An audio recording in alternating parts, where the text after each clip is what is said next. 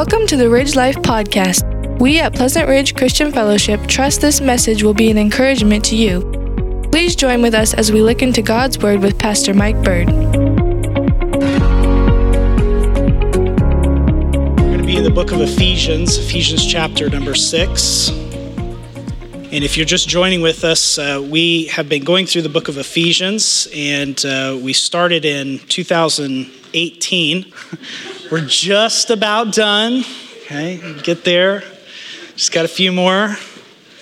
But I hope you have been enjoying this. I think it's important for the church to be growing in the Word as we are instructed in it and as we are being changed by it. But we've been looking here out of Ephesians chapter 6, most recently, and talking about this armor that the believer is supposed to be girded with. And now we come to the sixth piece of armor that Paul makes mention of here. And now, all these other pieces of the armor that we have talked about, they're necessary to protect the soldier, to protect the believer from the enemy's attacks. Those pieces of armor cannot necessarily kill the enemy. You have the shield of faith, and you have the gospel shoes, and you have the helmet of salvation, the breastplate of righteousness, the belt of truth. Those things cannot necessarily kill the enemy. But today's pieces of armor that we're going to be looking at, the sword, only the sword can actually kill the enemy. Can you imagine a soldier carefully being prepared for battle, putting on his boots and putting on his armor and his protective gear and being all geared up and then going out into enemy territory without a weapon? What purpose would that serve? How would that help that individual? It wouldn't be able to do so. So the soldier without a sword wouldn't really last a minute if the enemy got close enough to that individual and was going to attack them in hand-to-hand combat. Now, there were two types of swords that were used in military battle during this time in the Roman army. The first one was what we would consider like a broadsword. It'd be kind of like the one that maybe you saw like on Braveheart, Mel Gibson with that long thing and the big long sword, and it was used to go out into the to the enemy field there, and you were going to be hacking away at the enemy. But then there was another sword that was used by the Roman army, and it was kind of a smaller type sword. And this is the sword that Paul talks about. And this sword is the sword that was supposed to be used for close hand-to-hand combat. It was so they could use it in the right way and be able to, it was sharp and it was powerful type of sword. And it was for close encounter with the enemy. And so these swords here that Paul talks about, this one primary particular sword that he makes mention of, it was supposed to be used so that it could be when you were in close encounters with the enemy. And Paul's trying to drive home a point here to say that the enemy that attacks us, it's always with a close encounter. Now, he may be firing at you with a distance, with those flaming arrows, right? But that's why you have the shield of faith to protect you. But when the enemy moves in close, you need the sword. You have to have a weapon in order to defend yourself and to be on the offense. And so in order to survive and conquer, we must take and be able to use the sword that God provides us with. So this is what I'd like for you to take away with you today. To stand firm against the enemy, take the sword of the Spirit, which is the Word of God. If you want to stand firm against the enemy, take the sword of the Spirit, which is the Word of God. So let's take a look at our text here, Ephesians chapter 6, verse 17. and the sword of the Spirit, which is the word of God. So the first thing I want you to notice is, what is this sword of the Spirit? Paul identifies the sword as coming from the Holy Spirit, and then he adds that it is the word of God. This reminds us of Hebrews 4:12. We read the scripture here this morning. For the word of God is living and active and sharper than any two-edged sword, and piercing as far as the division of soul and spirit, of both joints and marrow, and able to judge the thoughts and the intentions of the heart. In that verse, the author uses the word logos, which is to refer to the written word, the word of God. The written word of God is powerful. It's sharper than any two-edged sword. But here in Ephesians 6:17, Paul uses a different word, and he uses the word rhema, which is really the spoken word. The spoken word of God is powerful. Comes from the Spirit.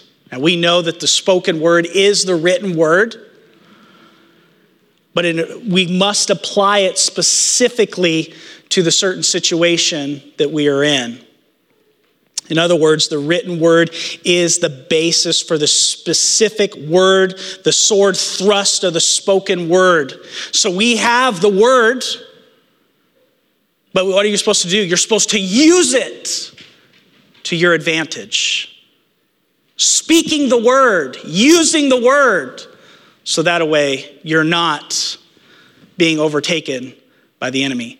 This is why the word of God is so important for the life of the believer. If you do not use the word of God, you do not have a weapon, and you will not be able to stand against the attacks of the enemy. So you need it. You must be armed with Scripture. Paul's point is that the church must be armed with and use Scripture to defeat the enemy. So what is the sword of the Spirit? Well, it is the word of God. That's what he says. He says, the sword of the Spirit, which is the word of God. Now, we learn two important things about this. Number one, the Holy Spirit is the source of the word. Look what he says, and the sword of the Spirit, which is the word of God. The sword of the Spirit. Paul means that the sword comes from the Spirit.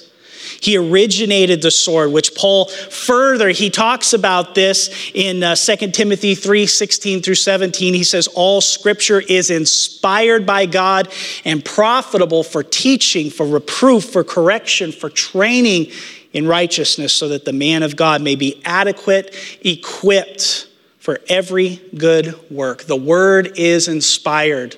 When we talk about that word inspired, what do we mean? Sometimes we say, boy, that song really inspired me. Is that what he's talking about? That we're inspired? No. He's talking about that the word of God is breathed out by the Spirit of God. And he says the word of God has been breathed out. God has given us his word. In this day and age that we live in today, people have this idea that there is no such thing as absolute truth. You can't really know if that's really true. It used to be that people used to question whether or not the Bible is true, but today they question, is that really what the Bible says? Well, we can know what God says. He has spoken to us, and he's spoken to us through his word. And so God breathed out his word. God's Spirit breathed out the word through human authors using their unique styles and personalities. I mean, you think about it. Over a period of 2,000, 6,000 years, somewhere around there, you have over 40 different authors, 3 different languages, and none of them contradict each other, from different backgrounds, from different walks of life, and we have the complete written word of God. And we have this, and it came to us from God. Peter put it this way, 2 Peter chapter 1, verses 20 through 21. But know this first of all, that no prophecy of Scripture is a matter of one's own interpretation, for no prophecy was ever made by an act of human will, but men moved by the Holy Spirit spoke from God. Because the Bible comes to us from the Holy Spirit, it is as reliable as God is. A perfect God is going to give us a perfect word. No errors, no contradictions, no schemes. It is the complete written word of God. And so when Paul here, this is interesting, he says this, notice in the text, he says, and the sword of the Spirit, which is the word of God. So Paul is equating the sword of the Spirit with the word of God. And he is assuming then the fact that the Holy Spirit is God himself. One other thing about this is that the Holy Spirit always works in connection with his word. This is why it is so dangerous. It's dangerous teaching. It's danger. When you have somebody say, God told me this, and it goes contrary to the word of God. The Holy Spirit never tells us to do something contrary to the word. So that's why we must back everything up by Scripture. Is it scriptural? Because the Holy Spirit is never going to lead us to do things contrary to Scripture. The Spirit never contradicts the Word. And you need the Holy Spirit to really teach you and guide you into all truth. That's what 1 John chapter 2 tells us. Tells us that we need the Holy Spirit because he will guide us and he will teach us all things. He will teach us what is true. And so the sword of the Spirit is the word of God. Secondly, the word is very powerful because it comes from God. And it is the very words of God. God's spoken word is powerful. Do you believe that? Do you believe that God's word has power? Then why do we live like it doesn't? God's word has immense power. Hebrews 11:3 states, by faith we understand that the worlds were prepared by the word, the spoken word of God, so that what is seen was not made out of things which are visible. God spoke and the entire universe came into existence out of nothing. The picture of the word as a sword here also implies that it has great power. You think about any person that's going into battle. What are they relying upon? They're relying upon training. They're relying upon their armor. They're relying upon the weapon that they have, that it has power enough to inflict harm upon the enemy. Can you imagine a soldier going out into battle and going, I really don't know about this gun. I don't know if I can really trust this or not. It's been proven and over that it has power to do what it says that it's going to do. And the word of God has power. The sword wasn't used in battle to lightly tap upon on the enemy's shoulder and say, oh, hi, excuse me, hi, hey. No, it was used to use it, to thrust, to defend yourself. And Paul says it has great power for us. It was used to defeat him and to put to death the temptations that Satan puts in front of us. Here are just a few ways that God's word is powerful. Isaiah 55:10-11. We see that God accomplishes his plan through his word. Listen to these words. Or as the rain and the snow came down from heaven and do not return there without watering the earth and making it bear and sprout and furnishing seed to the sower and bread to the eater, so will my word be which goes forth from my mouth. It will not return to me empty without accomplishing what I desire and without succeeding in the matter for which I sent it. James 1:18, God uses his word to impart new life to dead sinners. It says here, in the exercise of his will, not our will, he brought us forth by the word of truth. 1 Peter 1:23 says, for you have been born again, not of seed which is perishable, but imperishable, that is through the living and the enduring word of God. Can you remember that time in your life when you heard the gospel, you heard the word of God, and it had great power upon your life, and it was convicting you of your sin and your lost state before God, and you realized that you needed Christ? It has power to do that. So this means that when we share the gospel, the power to save does not lie with our ability to be intellectually being able to talk to the person, or being able to be really smooth and cool and say the right things. You speak the word of God, you give them God's word, and it has great power to convict them of sin and to impart new life to those who are dead in their sins. God uses his word to expose our sin and restore our souls. Don't we all tend to compare ourselves to other people? I tell you, that's what we like to do. We compare ourselves and we say, well, I'm not like that guy over there. Boy, he's really bad, but I'm not.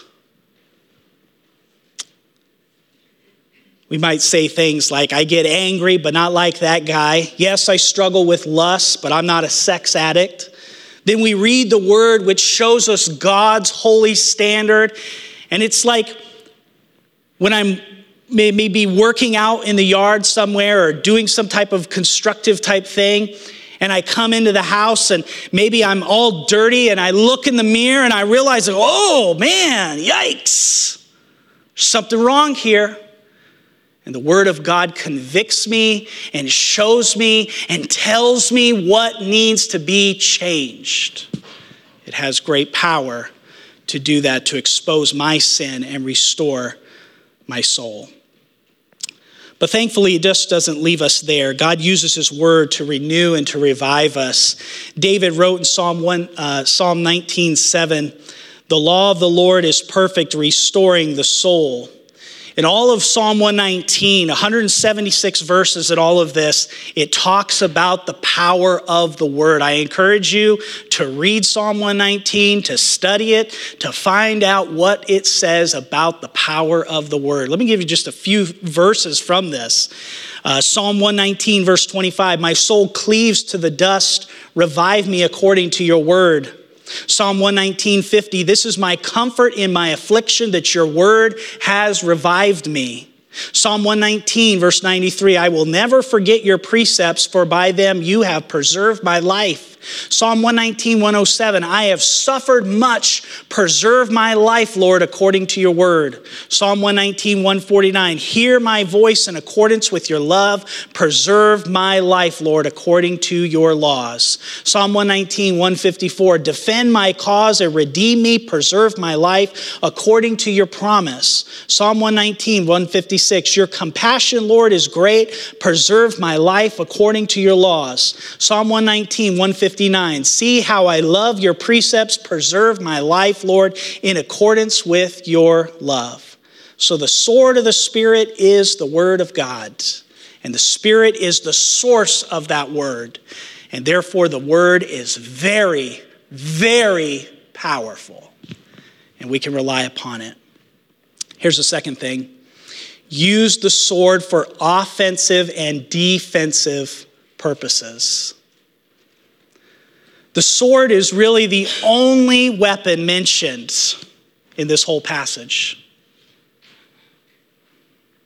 From the belt of truth, the breastplate of righteousness, gospel shoes, the sword is the only weapon that is mentioned here.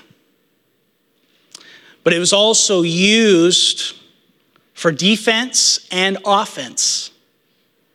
When the enemy came in close for combat, Paul is especially referring to God's word as spoken or proclaimed specifically to a particular situation. Paul is talking about the skillful, careful application of God's written word to a particular situation. You see, this is why we are not to fight the enemy with our own ideas, with our own strength, with the things that we may think of. When people are put in a situation where they might be tempted or they might fall in the temptation, they might think by moving to a different city is going to help them, changing jobs, doing this, getting rid of my spouse, doing this, doing that, whatever it may be. But God says, no, the problem lies with you, and you need to start using the word specifically in your situation so that you might be able to defend yourself from the enemy.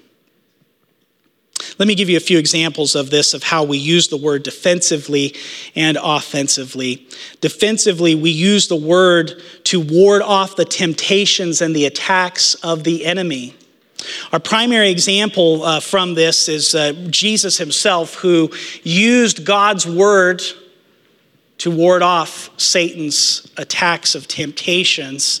If you can remember, Jesus was hungry from fasting, so the devil said in Matthew 4:3, "If you are the Son of God, command that these stones become bread."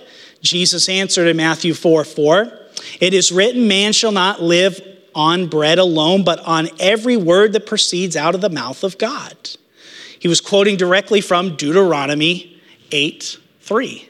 And so he was using the word to combat against Satan's attacks. Next, we read that Satan takes Jesus up to the pinnacle of the temple and suggested that he throw himself off. Remember? He says, if you cast yourself off, hey, I like this. Satan actually then used the word to speak back to Jesus. Listen to what Satan says. Satan quotes from Psalm 91, verses 11 through 12, "He will command his angels concerning you, and on their hands they will bear you up so that you will not strike your foot against a stone." But the devil left out a phrase. He left out this phrase, "to guard you in all your ways." The sobering point is Satan knows Scripture and can use it wrongly against you and cause you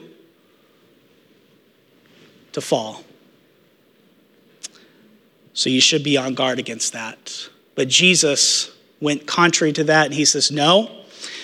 Deuteronomy 6:16, Satan, "On the other hand, it is written, you shall not put the Lord your God to the test."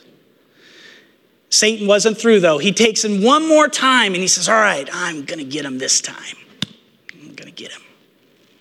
Takes him to a high mountain, shows him all the kingdoms of the world and their glory. And he says to him, "All these things I will give to you if you will fall down and worship me." Jesus again came back quoting Scripture, citing Deuteronomy 6:13. "Go, Satan, for it is written, you shall worship the Lord your God and serve him only." The instruction for us is the fact that each time Jesus responded with a specific, appropriate scripture to the temptation that he was being faced with. And you too must find the scriptures that deal with your specific temptations. You have a temptation of lust. You need to find out what the Word of God says about lust. This is the will of God for your life, that you abstain from sexual immorality. You have a problem with gossip. You need to find out what the Word says about gossip. If you have a problem with who knows, whatever it may be, pride, selfishness, envy, jealousy, lying, you need to find out what the Word of God has to say about the specific subject and use it to your advantage, because you've got to be on defense against the temptations of the enemy. Offensively, we should be striving to use the Word in our worship as we gather every Sunday morning. God's Word must have a place of primary importance in the life of the church. Satan repeatedly attacks the church by trying to get it to diminish the preaching of the word. Paul warned Timothy about this danger after commanding him to preach the word. He explained in 2 Timothy 4:3-4, "For the time will come when they will not endure sound doctrine, but wanting to have their ears tickled, they will accumulate for themselves teachers in accordance to their own desires, and will turn away their ears from the truth and will turn aside to myths." This is why it is so important. Just because a church uses the word God, Jesus, Bible, Christ, gospel, doesn't necessarily mean that they are following the teachings of the Word of God. And so the Word of God must have primary importance in the life of the church. Faithful expository preaching of the Word is so important for the church. If you look at church history, anytime you find growth and great revival breaking out, you will find at the center of that was the faithful preaching of the Word of God. The seeker church movement today has deliberately downplayed the expository preaching with shorter topical sermons along the lines of using God and the Bible to help you succeed. And even though these churches draw large crowds, they put on slick, entertaining programs, but they're very light on preaching. And so the Word of God must have its primary importance in the life of the church. Let's look at a third thing here. Be skilled in swordmanship. I think I may have told you all this one time when I was in middle school, high school, I can't remember exactly when. I took fencing classes and learned how to, right? You had to learn the different things, the tactics about it. And here, if you're going to use the sword of the word, you are going to have to be familiar with it. You're going to have to know your weapon. This means that you need to saturate yourself with the word by every possible means. Here are just a few ways that you can become skilled with the word of God. Know what the word says and know it well. The word is not a magic charm that we put on our coffee table or carry a pocket version for good luck. You must know how to wield it in battle. John MacArthur wrote this about the verse here in Ephesians.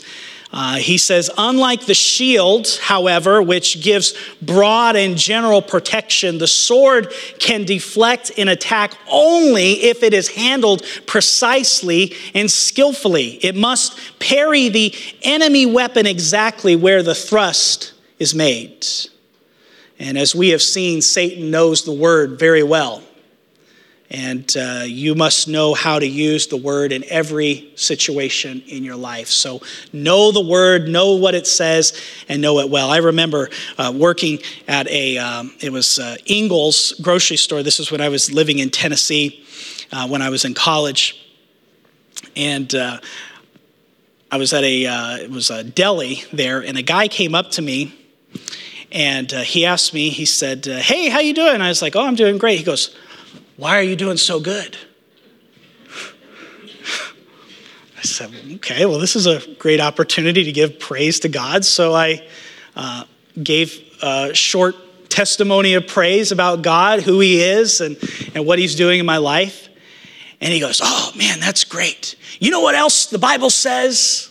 And I was like, okay, here we go. He's going to give me some scripture, right? He goes, when there are two footprints walking on the beach, and then you only see one pair of footprints, that's when Jesus was carrying you. I'm thinking, that's not in the Bible. I mean, it's nice and spraying quote, but that's not in the Bible, right? You got to know the word, what it says. Know the word by reading it constantly. Read through the Bible consecutively. Did you know by reading 4 chapters a day will get you through the Bible in about a year? Just by reading 4 chapters a day, it'll get you through the Word of God.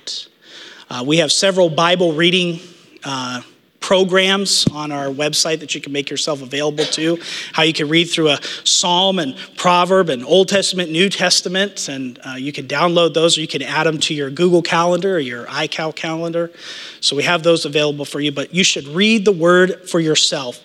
And devotionals are helpful, but there is nothing like just getting into the Word yourself, finding out what the Word says yourself, not what somebody else has to say about it. Know the Word by studying it in addition, just not to reading it. Study the Word.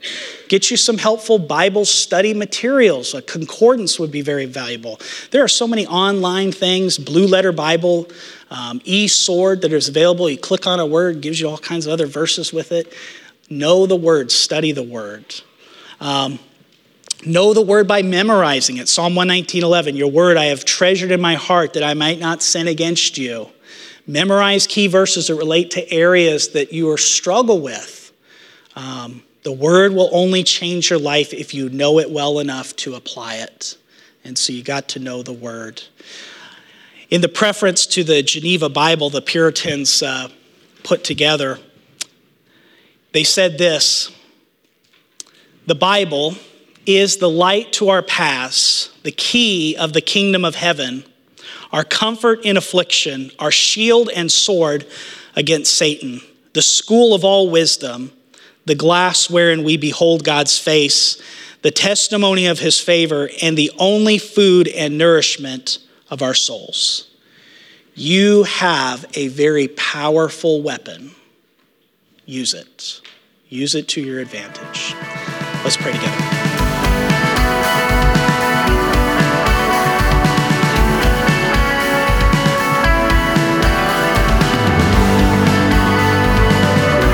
If you're interested in more information about our church or knowing the peace that Jesus gives, visit our website at lifeattheridge.church.